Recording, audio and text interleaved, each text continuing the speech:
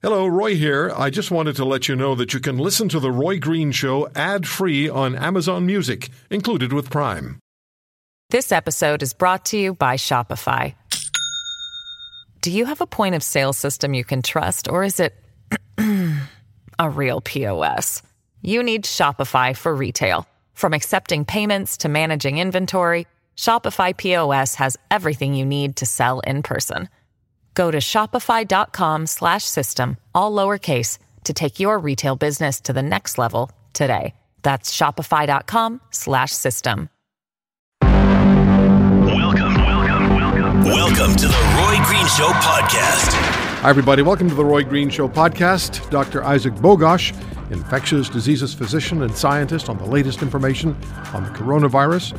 And as far as what China is doing with the outbreak, Margaret McQuaig Johnston joined us. She's a senior fellow at the China Institute at the University of Alberta. Super Bowl, Warren Moon, one of the most successful quarterbacks in the history of football, admission to 2 football halls of fame, the Canadian Football Hall of Fame and, of course, the Hall of Fame in Canton, Ohio. Played both in the CFL and the NFL on the Super Bowl. And a lot has been said, more is being written about the great pandemic of 1918 to 20, the flu pandemic. And the great flu pandemic of 1980 to 1920, in which almost 100 million people died globally. That story, the real story, and how it affected Canada, from Professor Anne Herring. We're going to begin with Dr. Isaac Bogosh, infectious diseases physician and scientist in Toronto, University of Toronto, and Toronto General Hospital. His focus is public health and global health issues. Dr. Bogosh, thank you so much for taking the time. Really appreciate the opportunity to speak with you. What are the chief concerns that are rising now among infectious diseases physicians and scientists? We just had today the news that there's the first death of the coronavirus outside China. What are the chief concerns now? Yeah, I think there's a couple, and obviously one of the big ones is, what is the extent of disease transmission in China, really at the epicenter of this? So how much transmission is going on? How many people are getting infected? What are the control efforts at place in China? And are these control efforts working? Are they slowing transmission in China? Because, the key point here is, if they can control transmission in China and reduce the burden of illness in China, then, of course, there will be a lower probability of people flying from China and exporting this elsewhere in the world. So that's number one. I think the other key point is, are there perhaps chains of transmission outside of China that we might not know of yet? And in particular in low resource settings, so countries that might not have the same capacity as Canada to detect cases or prevent spread in the community. So is that happening, and has that happened yet? And there's been a huge rush to help mobilize efforts to be able to detect and control the spread of this in lower resource settings. So those, I think, are the two big ones. But of course, there's a list of ongoing concerns that are longer than my arm. Yeah, I'm sure, and I'm sure that that list grows longer by the day. The more we find out, or the more presupposition there is. But what medical options are there right now to fight the virus? The vaccine is at least a year away, we understand. So, what's available now? How is it approached on a day-to-day basis?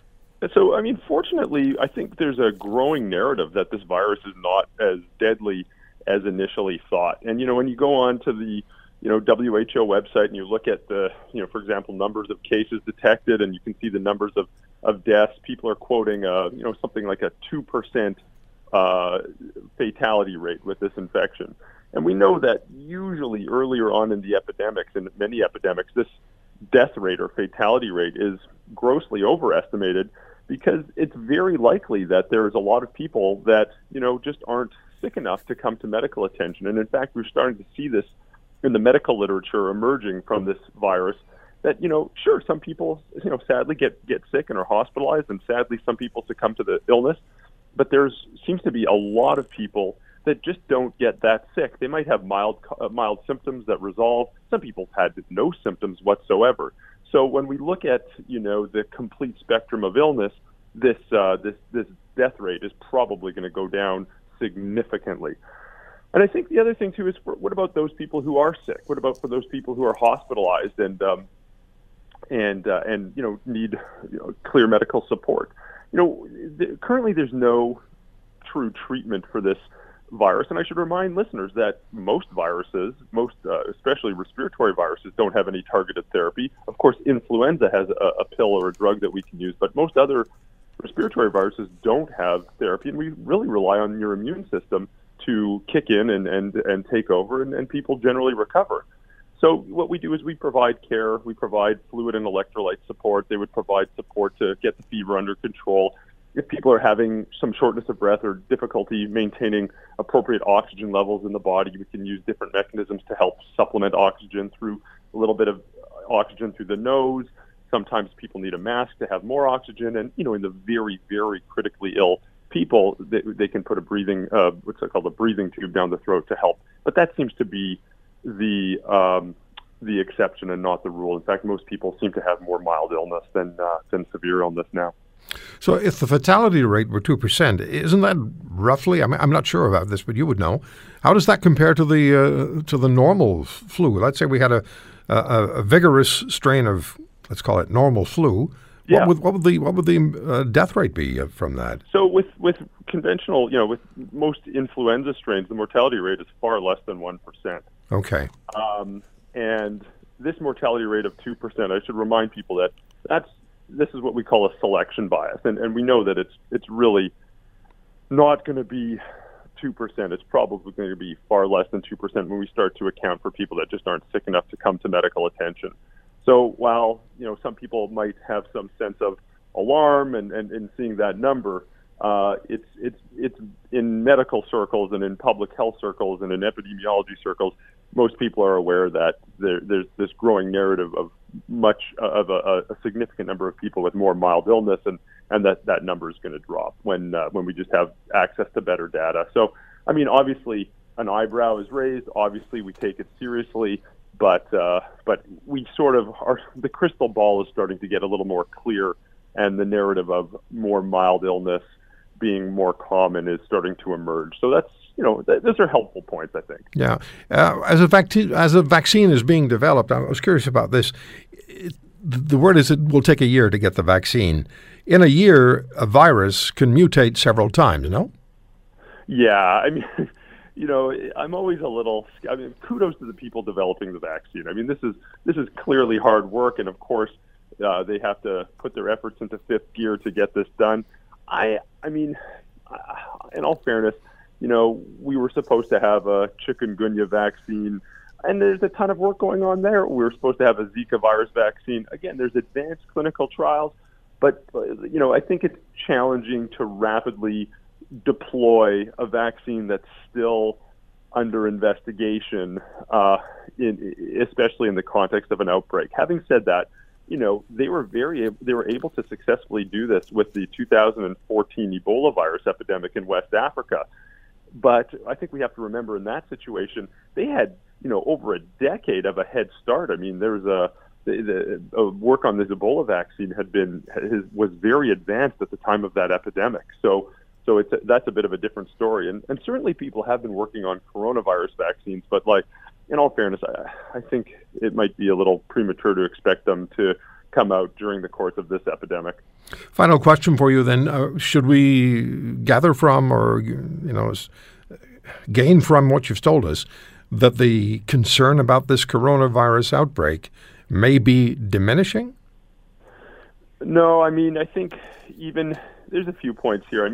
Even if it's not as severe as it was initially thought to be, we still know it can cause severe illness, and we still know how it can spread. And if it does spread beyond China and there's significant spread throughout the world, people are going to get sick. A lot of people are going to get sick. And that's hopefully preventable with the control efforts that are being imposed in China. So even if the case fatality rate and the mortality rates are really low, by a sheer numbers game, if it does spread beyond China and infects a significant population, these are really unnecessary deaths and unnecessary illnesses. So, I really think all efforts continue to be rightfully continue to be placed in China to get the infection under control at the source. Dr. Bogosh, good talking to you. Thank you so much for the time. Oh, anytime. Dr. Isaac Bogosh, infectious diseases physician and scientist, University of Toronto, Toronto General Hospital, focus on public health and global health issues. All right, so we were just hearing Dr. Bogosh say a lot has to do with how China reacts and responds to what's going on. To address that point, Margaret McQuaig-Johnston, Dr. Margaret McQuaig-Johnston, Senior Fellow with the China Institute at the University of Alberta, Distinguished Fellow, Asia Pacific Foundation of Canada, and Research Associate at Duke Kunshan University in China. Dr. McQuaig-Johnston, thank you very much for the time. And if we can just look at China itself and maybe look at the impact that this is having on China, which may have a lot to do with how they respond. What's the most important consideration in that regard of the impact of this particular virus on China? And I'll just add this: I was looking at a New York Times online headline: "Coronavirus anger boils over in China, and doctors plead for supplies." Yeah, so their number one problem right now is handling the health risk because it seems to be spreading fairly quickly. Most companies are closed, so that's harming the economy. But you have to remember this time of year, it's Spring Festival. And so just in Wuhan alone, where the virus started, in early January, 5 million people left that city and went to other parts of China. So that's one of the ways in which the virus has spread. Since people were off on holidays anyway, it's been relatively easy for the government to say, well, we're just going to continue the Spring Festival. Don't go to work. Don't let your kids go to school. The schools are closed. This is across the country, a country of 1.3 billion people, which is essentially in lockdown. So that's really quite an incredible thing. I don't think we've seen anything comparable to this. In the longer term, there's certainly going to be market uncertainty for China and other countries in the region. And in fact, in Canada and U.S. and other countries, we're going to start to see supplies of parts and other products start to dry up as shipments aren't coming and flights aren't leaving. So, and then the long-term prospect could be some amount of social unrest, especially if people aren't able to get food. Remember, everybody's being told to stay home, and so and all the roads are blocked. So, how are people getting access to food? And then some of them really want access to health care and need it. So all of that is making for a very, very complex situation there. Now, China has been criticized, and it's been suggested that they were very slow to get off the mark and to share not only the outbreak with the rest of the world, but share it with their own people in China. And so now it's China's responsibility to participate internationally, and we just heard that from our last guest. How do you see China's responsibility to move forward, and do you think they will do so responsibly? Well, they've made commitments to the World Health Organization that they will provide accurate numbers. The problems as this was unfolding in the first month, so into kind of mid-December into early January, is that the doctors in hospitals who were seeing the cases of the virus were reporting those and were doing so publicly and alerting the more senior authorities. They were told to stop spreading rumors. And, you know, there's a culture in China of not wanting to tell bad news up the line.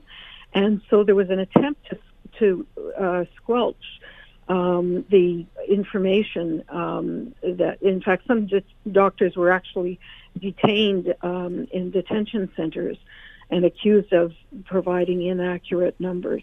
So that's something that they need to get on top of. We're seeing now that there is more reporting. The numbers are certainly bigger, but it's also not clear that it's still being fully reported.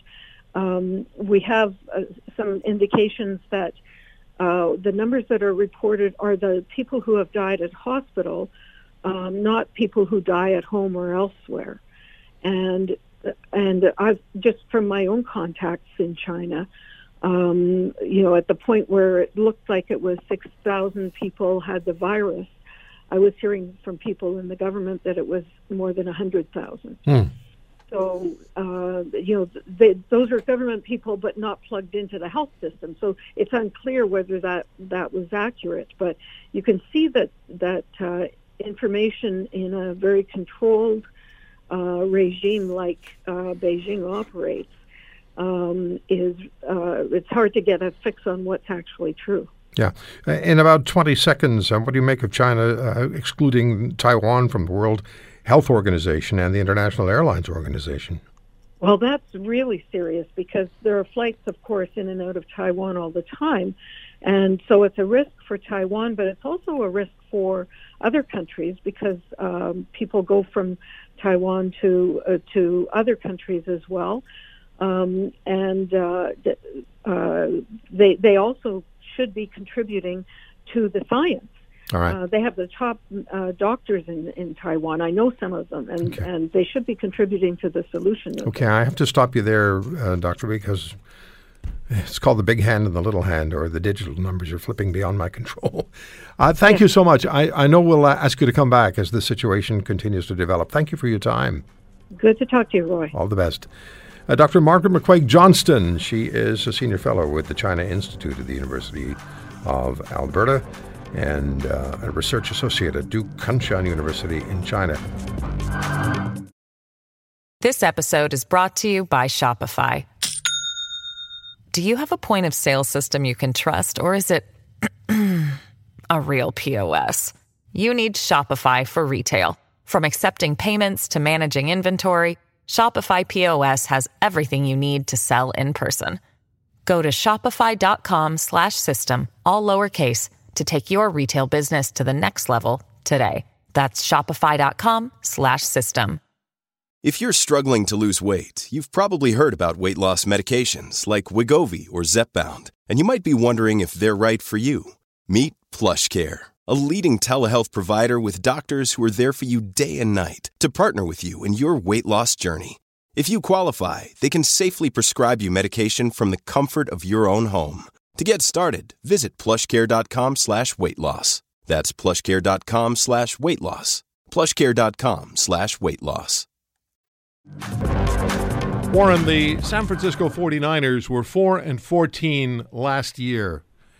They're in the Super Bowl this year. Does that speak to parity in the NFL or injuries for the Niners last year? I think injuries played a big part of it for the 49ers, and also just having strong drafts. They've been able over the last few years to really create a lot of high-round draft picks because they haven't been that good.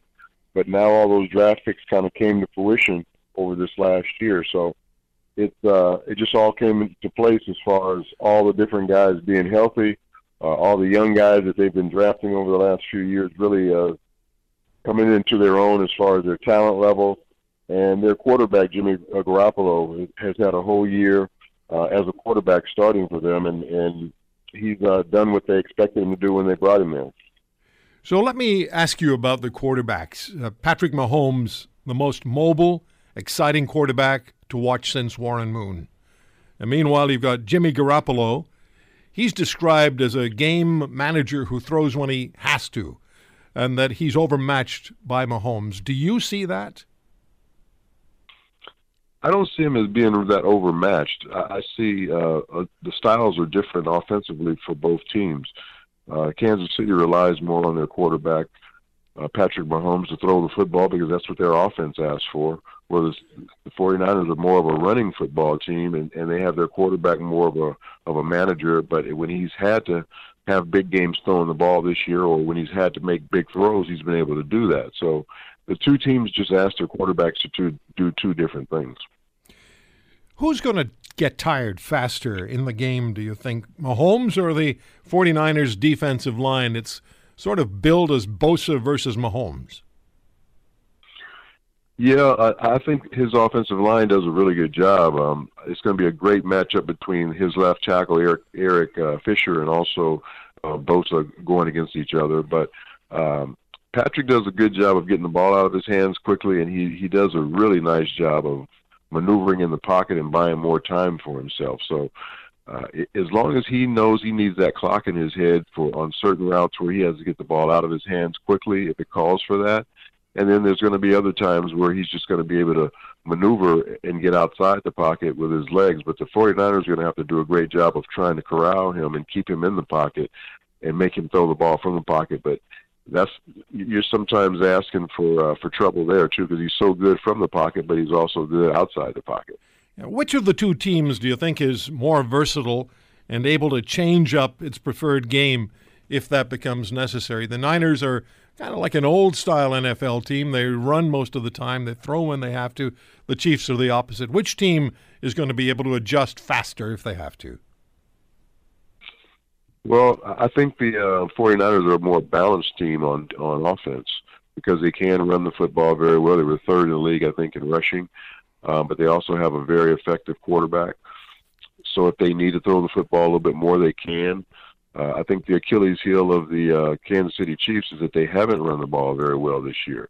So that if they have to rely on running the ball to try and, close the game out or close the end of the half out or something like that, they haven't shown that they can be a consistent running football team. So if they can run the ball effectively for about 70 or 80 yards in this game just to keep the 49ers defense off balance, they'll have a pretty good day, I think. But if they can't run the ball at all and they become too one-dimensional, I don't care who you are. If you're one-dimensional, a defense is going to figure out how to stop you. So here's where the coaching comes into play. Kyle Shanahan versus Andy Reid. All the news this week is about Andy Reid never winning a Super Bowl as a head coach. What's the influence level a head coach has when you get to the Super Bowl? Well, I think Andy's been there before as a head coach, and he's also coached in many on coaching staffs, whether he was with the Green Bay Packers, when he was with Mike Holmgren and other places. So he's got experience in being in this game. Kyle Shanahan was just in this game, I think, 3 years ago with the Atlanta Falcons as their offensive coordinator. So he's been in this game as well, but he hasn't been a head coach and had to make those big-time decisions that a head coach has to make in this game. So I give the edge to Andy Reid because he's just been coaching a lot longer than Kyle. But Kyle's been around this game for a long time because of his dad, Mike Shanahan. So he's been on the sidelines for the Denver Broncos wins in the Super Bowl when his dad was coaching there. So he's no stranger to this game, but he still hasn't head coached in it. So I give the edge to Andy Reid. Warren, is there a changing of the guard taking place in the NFL? It's maybe the end of the Patriots dynasty, and where does Tom Brady play next year? At 43 years of age, would you sign him to quarterback a contending team? It depends on what team I have. It depends on what I have at quarterback and what I need there. There might be a team or two that need an experienced quarterback to be that final piece to get them over the hump. I look at the LA Chargers as being a team like that. They've just parted ways with Phillip Rivers, who's been there for, I think, the last 17 years. They're a team that is really good on defense. They have really good wide receivers. They have a good running back. So they have enough talent around Tom Brady that if he wanted to go to the LA Chargers and play there, I think that would be a good fit for him. But there's not a lot of teams around the league that need older quarterbacks because a lot of teams are going with their younger guys and trying to use them for the future. But there might be a spot or two around the league that Tom would fit in perfect because he might be the missing piece they're looking for. We get back to the Super Bowl. There's a Canadian playing for the Chiefs, Laurent Duvernay-Tardif, the right guard for the Chiefs. Exciting for Canadians to watch. So I have to ask you a Canada question. What did playing for the Edmonton Eskimos and winning 5 consecutive Grey Cups do for your career as a quarterback, and what do you remember most about your years in Canada? Well, first I remember just Canada giving me the opportunity to come up there and play quarterback where the NFL wasn't going to give me that opportunity. So I'll always be grateful to Canadians for that and for the Canadian Football League for doing that. And just the way the country embraced me all over the country, wherever I came to play, I had fans, which was great. I also had people that weren't fans, and they booed, and they're supposed to do that, but they were always very supportive and very courteous to me. And being part of a team that wins 5 straight championships, I don't think you'll ever see anything like that happen again in sports, because it's just too hard to keep a team together that long. And with injuries, with free agency, things like that, you're just not going to be able to keep a core group together that long. So what we did was very special, and you don't really realize it till maybe 15, 20 years later that, hey, we were involved in something that was not done many times in many other sports, and we were a part of that, and I was a part of that. So it was a very, very special time in Canada. Great memories I'll always have about playing up there, and great guys and friends that I made on that team, and also in the city of Edmonton. Well, you had more than 20,000 passing yards in the CFL, more 50,000 in the NFL, 2 Halls of Fame, the Canadian Football Hall of Fame, the Pro Football Hall of Fame in Canton. Just an amazing career, Warren, and you have huge numbers of fans still in this country. You're also a successful businessman as well as co-founder and president of SportsOneMarketing.com. What do you do as a company? We're a company that does either marketing or consulting for companies that want to have more visibility or more exposure in sports. And that could be a wider range of things, what a team what a company or what a product is looking for to get their product into the sports world. And an example, if there was a skincare company that came to us and said, we want to get our skincare product more exposure to athletes. We want to get our product in their locker rooms. We would map out a plan of how to get that done for them and make it happen. So that's just an example of one of the things that we would do if a company came to us and said they want to use our marketing techniques or our consulting techniques to get their product to market. Okay, I have one final question for you. It's the inevitable question. Who wins on Sunday? And please don't let the fact that the last 2 years of your career you wore a Kansas City Chiefs uniform color what you tell me. Well, I'm going with the Chiefs. I went to the AFC Championship game in Kansas City last week. I went to the divisional round 2 weeks ago. I've been following Patrick Mahomes since he came out of college at Texas Tech. He's being represented by my representative when I was playing pro ball, Leif Steinberg, so I got a chance to know him as a young guy. And I just think the Kansas City fan base, they've been waiting 50 years to get back to a Super Bowl. And I also feel a soft spot in my heart for Andy Reid. I think the only thing missing on his resume is a Super Bowl championship. So I think Kansas City is going to win the game. I think it's going to be relatively high scoring, something like 31-27. But I think the Chiefs will pull it out and just have too much offense for San Francisco to stop. I just want to say another thank you to the Canadian football fans that are listening, and thanks for all the support you've given me over all the years that I played up there and all my years playing down here in the United States. What a gentleman. What a real gentleman. I really enjoyed speaking with him, with Warren Moon. 5 consecutive Grey Cups, 79 through 82, Grey Cup MVP in 1980 and 82, threw for 5,648 yards in his final CFL season, which was it 1983? He won the CFL's Most Outstanding Player Award as well. And then the Houston Oilers of the NFL won the bidding war for Warren Moon because Hugh Campbell, who'd been the Eskimos head coach, and went to the Oilers. So net passing, I'm just looking at the numbers here. CFL, NFL combined passing yards, Warren Moon 70,553. 2 Halls of Fame, Canadian Football Hall of Fame and the Pro Football Hall of Fame in Canton, Ohio. So Warren Moon says KC 31, Niners 27. I don't like the Niners because I'm a Cowboys fan, and I remember some guy in Montana named Montana throwing a ball to, some tight end back in the 80s. Stole the Super Bowl from the Cowboys. But I think the Niners are going to win. I think it's going to be, I'm going to reverse the score that Warren Moon gave us. I think it's going to be San Francisco 31 and KC 27. I thought about whether we should do this next segment, thought about it for a few days before I decided that it was a good idea to go forward, and I spoke with our management, spoke with the program director about it. And the reason that I thought we would do this is that I was reading a number of commentaries and seeing some and hearing some comments about the pandemic of 1918, 1920, and some outlandish things were being said. And I know that given the spread of the coronavirus, this 1918 pandemic is going to be talked about more. There's no connection between the two. I hope there never will be. But to bring the 1918 situation into the picture and contextually, properly talk about it, the numbers are staggering, frankly. Up to 100 million people died globally. But our guest says more people actually survived what was called the Spanish flu, the H1N1, than perished from it.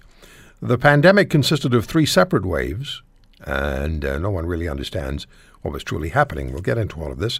My guest is Dr. Anne Herring. She's professor of anthropology at McMaster University, retired. Her primary interest is the anthropology of infectious diseases, epidemics, and pandemics, and she's an expert on the 1918 to 1920 pandemic. Dr. Herring, thank you very much for taking the time to join us today. Well, thank you for inviting me, Roy. Most people, and I've done a lot of reading on this simply because of an interview I did a long time ago with a doctor who was, at the time, in the U.S. Army. He's an elderly gentleman, and he told me that more of the patients that he was treating were sick from the flu than had been wounded in battle. So I've been reading about it for years, but I had no idea, and I wonder how many people do know that pandemic of 1918 to 20 wasn't a single event. There were 3 waves. Can you talk to us about that, please? Well, yes, and it was really discovered after the fact that there were 3 waves. There was a mild wave in the spring of 1918, and it went kind of undetected in a lot of places. And then there was a very severe epidemic in the fall of 1918. So in Canada, it began around September. And then there was another mild version of influenza in the winter of 1919. And after that, flu kind of bounced around for a number of years, which is why we now call it the 1918 to 1920 influenza pandemic. So it never came to a full stop. It's August 1920 and it's over. There never was such a thing, and H1N1 is still around, isn't it? That's right. That's right. But they didn't know it was H1N1 at the time, of course, because actually nobody knew what was causing it. Can you talk to us about that? Why was it a mystery? Well, a couple of things. First of all, it was noticed amongst the troops in France in the spring of 1918. And medical officers at the time thought it looked like a flu-like situation, but they couldn't be sure what it was. And they didn't at the time have the kind of technology that we have today to identify viruses. So in fact, the flu virus wasn't identified until 1933. So we're looking at 1918, and they weren't able to visualize it. Yes, they had microscopes and they could look at bacteria, but of course viruses are much smaller and they didn't have the technology. So based on the symptoms that they were very familiar with, because influenza had been around for a long time, it looked like influenza, but the new medical technology couldn't actually say what it was. So it was frightening because it was a it seemed to be a new thing. When you don't know what you're dealing with, but it looks like something that you might have been dealing with, and you have this kind of catastrophic reality that it's creating over a period of time, that has to be terrifying. It's trying to, like we can see a virus now. They had no such signs. That's right, and of course there was no effective way to treat it either. We're talking about the pre-antibiotic, pre-viral treatment era, so there was really no effective medical treatment for it. So most of what we know about this pandemic, we know about the second wave. Is that correct? And that's the one that killed between 50 and 100 million people globally. That number is just staggering. Yes, and we don't really know how accurate that number is, simply because there were lots of places in the world, including Canada, where there really wasn't any medical surveillance to keep track of the number of cases and how many died and so on. So there have been a number of attempts to come up with new estimates. So the high estimate of 100 million is actually dismissed by many people, and probably the one that you would see most often in print is 50 million, but that's still a staggering number. It is. And what I found very interesting, and I'd ask you to speak to this, please, of all the people who fell sick, the vast majority recovered. Yes, absolutely. What are the numbers? Well, the estimate for Canada is that 1 in 6 Canadians fell sick. Again, this would be in the fall and winter. Mm-hmm. And perhaps 55,000 Canadians died in that period of time. But most people recovered in a week. And so influenza has what's called high morbidity, meaning lots of people get sick, and relatively low mortality.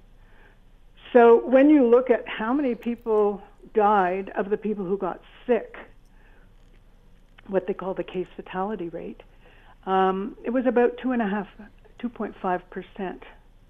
And what killed many people was not flu itself, but underlying conditions that they had, like secondary infections that led to pneumonia, heart conditions, diabetes, any kind of underlying condition that would have made people vulnerable to just about any infection. It's interesting you say that, because yesterday we were talking with microbiologist Jason Tetro, and he brought up the point about underlying conditions like coronary artery disease. And if you have those conditions, don't want to scare people, but if you have those conditions under the wrong circumstances, those conditions could actually end up being a conduit for the flu virus. Yes. Am I right? Yeah. Well, what happens is you get an infection, and then your body's ability to fight that infection is limited because of the other condition that you have. Okay. How did this begin? What was going on at the time which might have given rise to this pandemic? Yeah, well, I mean, this is one of there's still a lot of things that aren't known about this pandemic, which is what keeps people looking at it and makes it fascinating. Certainly it erupted during World War I, and it's pretty clear that its spread around the world was connected with troop movements and also the conditions that the troops were living under. These crowded trenches, the crowded hospitals, the crowded troop ships and troop trains and so on, which would have allowed any kind of airborne infection to spread rapidly from person to person. So that was a big factor in the spread of the virus worldwide, because of course there were also troops from around the world in Europe, and they were sending soldiers home. Mm-hmm. And so the virus was going along with the ships that were going back and forth. And this made it possible for the disease to spread worldwide. That's very interesting. If there had been no war, no First World War, maybe we wouldn't be talking about this. You kind of wonder, don't you? Yeah, you do. Yeah. Because those, if we're going to look at the troop movement situations, you're putting a lot of people in a confined area and you're moving them together, and they don't really have anywhere to go, and they're just, they're together in a train or together on a ship. That's right. And that would be sort of a breeding ground for the virus. Sure. And here's another interesting war connection, Roy. You know that the 1918 flu is often called the Spanish influenza. Yes. Well, it's called that not because it started in Spain, but because of the war that was going on in Europe, and there was censorship going on. And neither side of the war wanted the other side to know that they had soldiers that were getting sick. Mm-hmm. Now, Spain was neutral at the time. And so when the people started falling sick from influenza, it was being discussed in the papers. And so it was, the first word of it came out in the Spanish press, and then it got called Spanish influenza, but it had nothing to do with the origin of it. Oh, that's interesting. Dr. Herring, so how did this flu get to Canada, and was it another case of troop movements? Well, Roy, it was a case of troop movements, but it wasn't what we once thought. The earliest ideas about it was that flu was brought back to Canada with demobilized soldiers from Europe.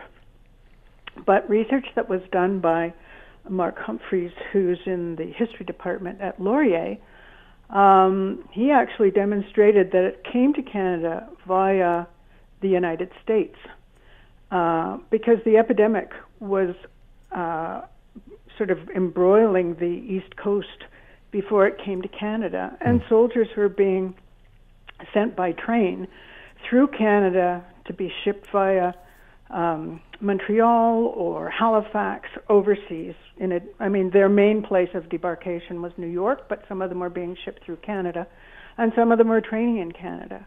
And so the flu seems to have come in connection with troop movements, yes, but from the United States, not from Europe. And this is what we find out as the research goes on years afterward. Now, when we talk about Canada, the population was around 2 million at that time, wasn't it? I think it was around 8. It was 8 million? Okay. And 50,000 people died in this country, if I have that number correctly.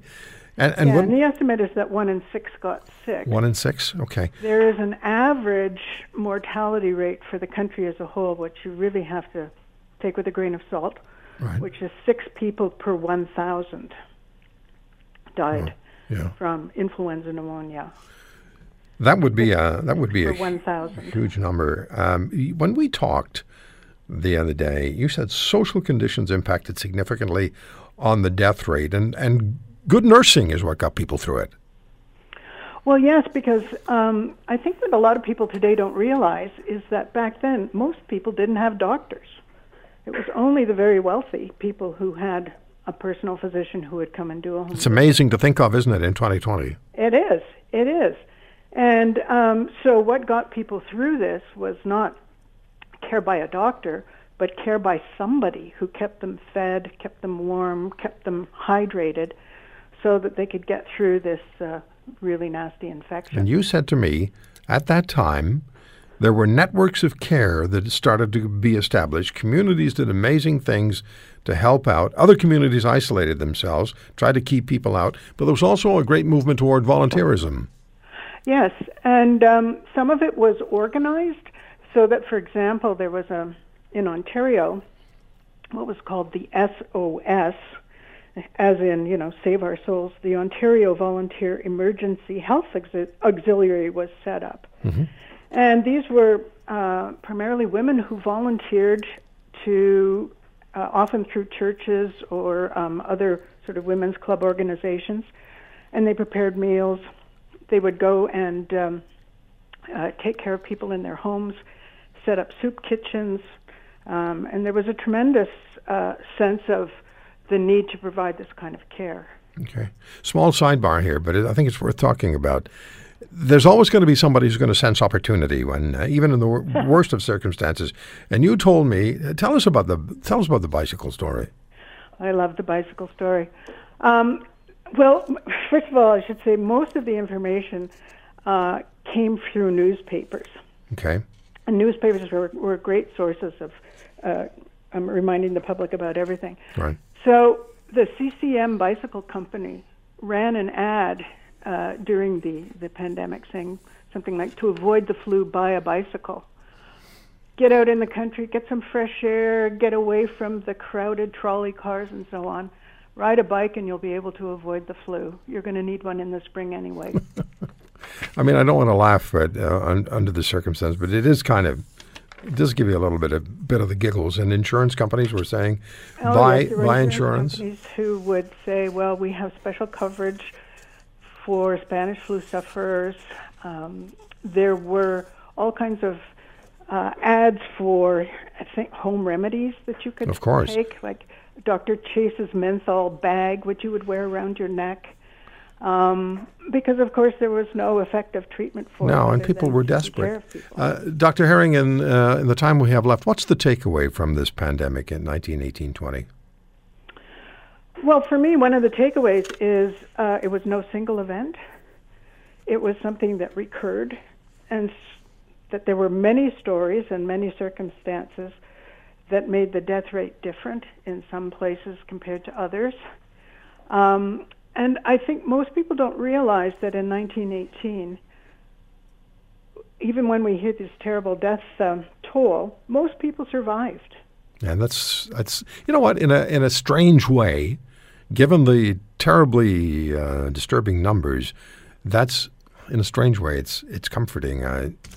It's the only word I can use. It's comforting. I thank you so much for joining us. I wanted to get the real picture of this 2 years. I didn't know it was 2 years. I thought it was 1918 and maybe into 1919. But no, 1920, and then it lingered for a while, and we know the H1N1 is not gone. It hasn't disappeared. Thank you, Dr. Herring. Great talking to you. Great talking to you. Thank you very much. All the best. So there is something I just thought we should do this.